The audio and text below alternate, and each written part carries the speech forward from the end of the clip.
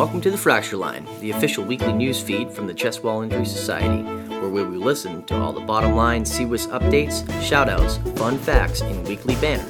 I'm your host, Dr. Mark Crisco, and I'm joined always by Dr. Tom White, Dr. Adam Kay, and Sarah Ann Whitbeck. Welcome to Fracture Line, Dr. Dave Morris. We're very excited to have you on. We're calling this episode the Morris Debrief. We want to hear all about your life. Really, we want to start with East, because we know you just were there and you were the guy, as Sarah Ann says. Tell us about your experience there.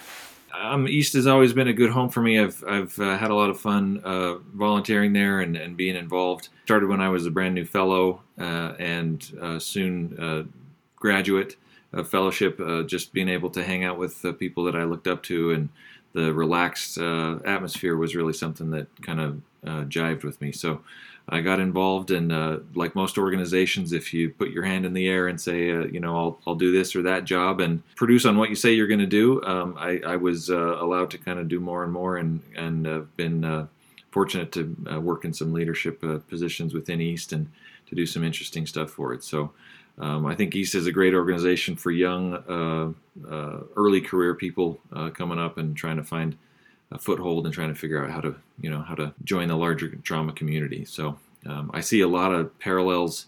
In fact, I think about this a lot in my interactions with Chest Wall Injury Society. The same kind of atmosphere, the same friendliness, the same kind of no hierarchy. Everybody's kind of on an equal playing field. I felt the same thing, when I got to know Ron Gross and some of those guys that also, looked up for years. I feel like when CWIS first started, I imagined, I wonder if this is what East was like, 20, 30 years ago when it first started. So I see a lot of parallels, both in the feel of the organizations and the growth and the success and the support of young, early career people. So it's good stuff. I must admit, I think I was a third-year resident, maybe fourth-year resident, and I was listening to you on the podcast for East, like every day on a long commute to work. And then when I got to meet you, I thought it was really big, like you were just saying earlier, it's a big deal. It was a big deal for me. So thanks for what you did on that podcast. It taught me a ton. No, it's funny. I've had a lot of people tell me that they use it to fall asleep to. So it's, it serves all kinds of different purposes. Well, I have the pleasure of working almost daily with Dave, and I can tell you that he puts his scrub pants on one leg at a time, just like everybody else. So he's one of the best things that's ever happened to our group, and I'm not sure the Mayo Clinic will ever forgive us or forgive me for stealing him away from them. But Dave's the real deal, and we're delighted that he's working at Intermountain, and we're certainly grateful for the contributions he's made to CWIS. I know he's spread pretty thin. He wears lots of hats. So whatever he can do to help us, we should certainly appreciate. No, it's been great to be involved with CWIS and kind of see it grow and be a witness to that stuff too. You guys have done amazing work, and Mark, what you're doing with this podcast, I really think is impressive too. I like the feel of it. I like the vibe of it as well, and it's right back at you. Dave, regale us with a story from your East podcasting experience. What was the most humorous or most intimidating interview that you had? Tell us something we don't know. What was it like to interview Dr. Maddox? Yeah, so there was it was really interesting. I mean, because I got involved in the podcast, I felt like pretty early on, and nobody ever knew who I was. They really still don't, but they never really knew who I was. But when I said, I'm doing this podcast for East, everybody was pretty willing to join in. So it was always a nice intro. I do remember though doing the recording with Dr. Maddox, and this man's a living legend. I think we've all seen the name, we've all seen the videos, we've all heard him, and so to actually have him on the phone, and it's just kind of a surreal thing. So we were doing a recording about extending the period of permissive hypotension from the trauma bay through the OR. Actually, he had one of his early career people had done a study down there in Houston, and the paper was basically a randomized trial looking at extending that period of permissive hypotension.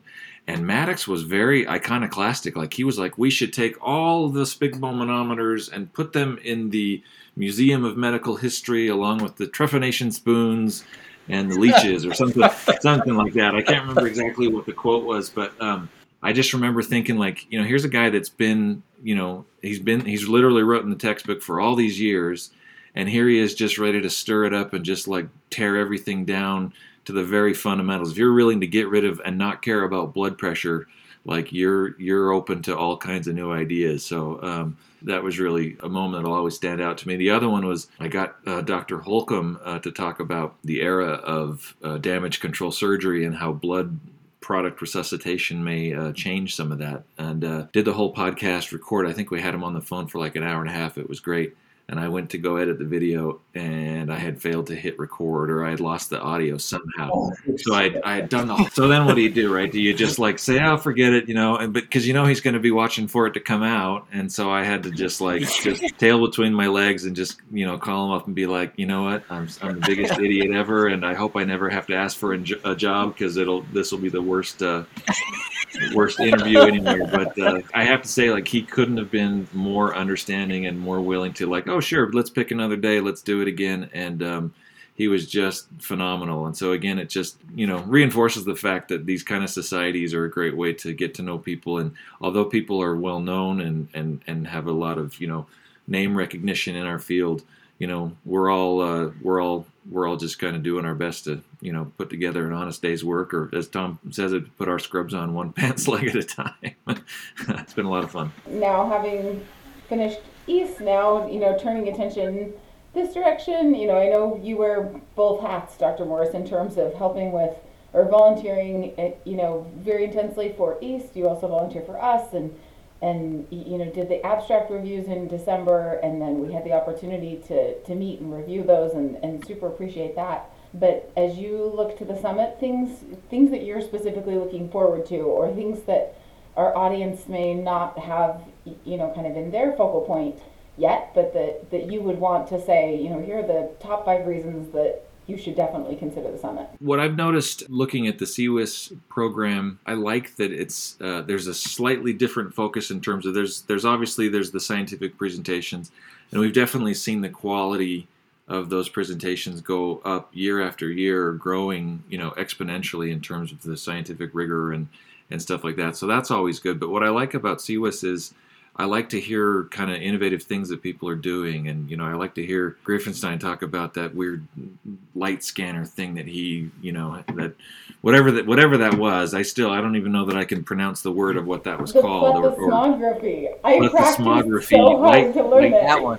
Whatever, plethysmography, that kind of stuff, and 3D printing and virtual reality and augmented reality and all these kinds of cool things that people are bringing to it. I think as a relatively new society, it's kind of cool to be relatively new, but then also kind of like the cutting edge, and really seeing the group getting the recognition it deserves for, I'm responsible for the manuscripts for East, and it's all of the rib fracture ones are now quoting the CWIS non-flail study, and sort of research come through and get quoted in other papers. And it's just really cool to see the hard work that CWIS has put in, be recognized and incorporated into the larger trauma community. Sebastian Schubel and I always kind of joke because he's a member of my committee, and he made me a member of his committee at CWIS. So, and it's both for the manuscript. So he's the manuscript chair for CWIS, and I'm on his committee, and I'm the manuscript chair at East, and he's on my committee. And so it's kind of cool to be involved in both organizations that way. So you guys just came at IMED. You just became another collaborative center, right? All the legwork for that really was Tom and Sarah Ann, and probably Don, I think, was involved to some extent. Well, that was a great example of a team effort. The whole thing about the Collaborative Center is not one individual could make it happen. Sarah Majurczyk and Scott Gardner and the whole team really stepped up and made that happen. So we couldn't be more proud.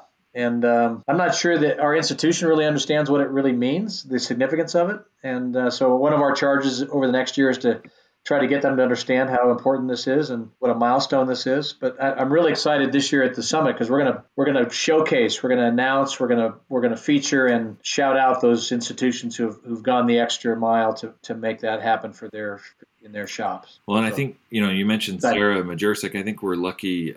She's really woven into the fabric of so much of the CWIS research, and she's not a spotlight kind of a person. But she has such a good mind when it comes to research and organizing that, and really somehow has the legs and the energy to get a lot of really hard stuff done, kind of on her own. And so I think we're very fortunate to have her as part of CWIS. We're very fortunate to have her as part of our group at Intermountain because she's right there in the thick of all of the research efforts, and so I feel like a little bit I'm riding her coattails when it comes to research. So she's a fantastic partner to have with us as well. Absolutely. Well, I was just going to say, for those of our listeners who don't know much about the collaborative centers, one of the reasons I wanted to highlight them was just to make sure that anyone who is not already aware or otherwise hasn't had it on their radar, our collaborative centers are hospitals or health systems that are interested in really having that whole approach. So it's based on the 4 aspects of our vision: patient care and access, rigorous research, education and networking, and then high quality, team-based, evidence-based care. And so you have to demonstrate that you're achieving at least one of the aspects within each of those 4 categories. If anyone's interested in an application, it's a 2-year term of approval once approved. And so there's an online application form. I can send you some additional information. And then, after that, we get to celebrate you, and that's fantastic too. It comes with Collaborative Center co-branding so that you can share it with your marketing and PR teams to let people know that you've achieved this status. Just kind of an overall preparation process for chest wall injury that you're looking at the beginning, the middle, and the end of the patient care. Hey, Dr. Morris, thanks so much for coming on. We're going to move on to our weekly updates. Summit registration is open on the website. So run, don't walk to the website with your fingers to find the location where you can sign up. We are primarily hoping that people will be coming in person if possible. We do have an online presence. It will be a hybrid meeting. It will be live. There will also be a recorded version for people that want to watch on an asynchronous basis.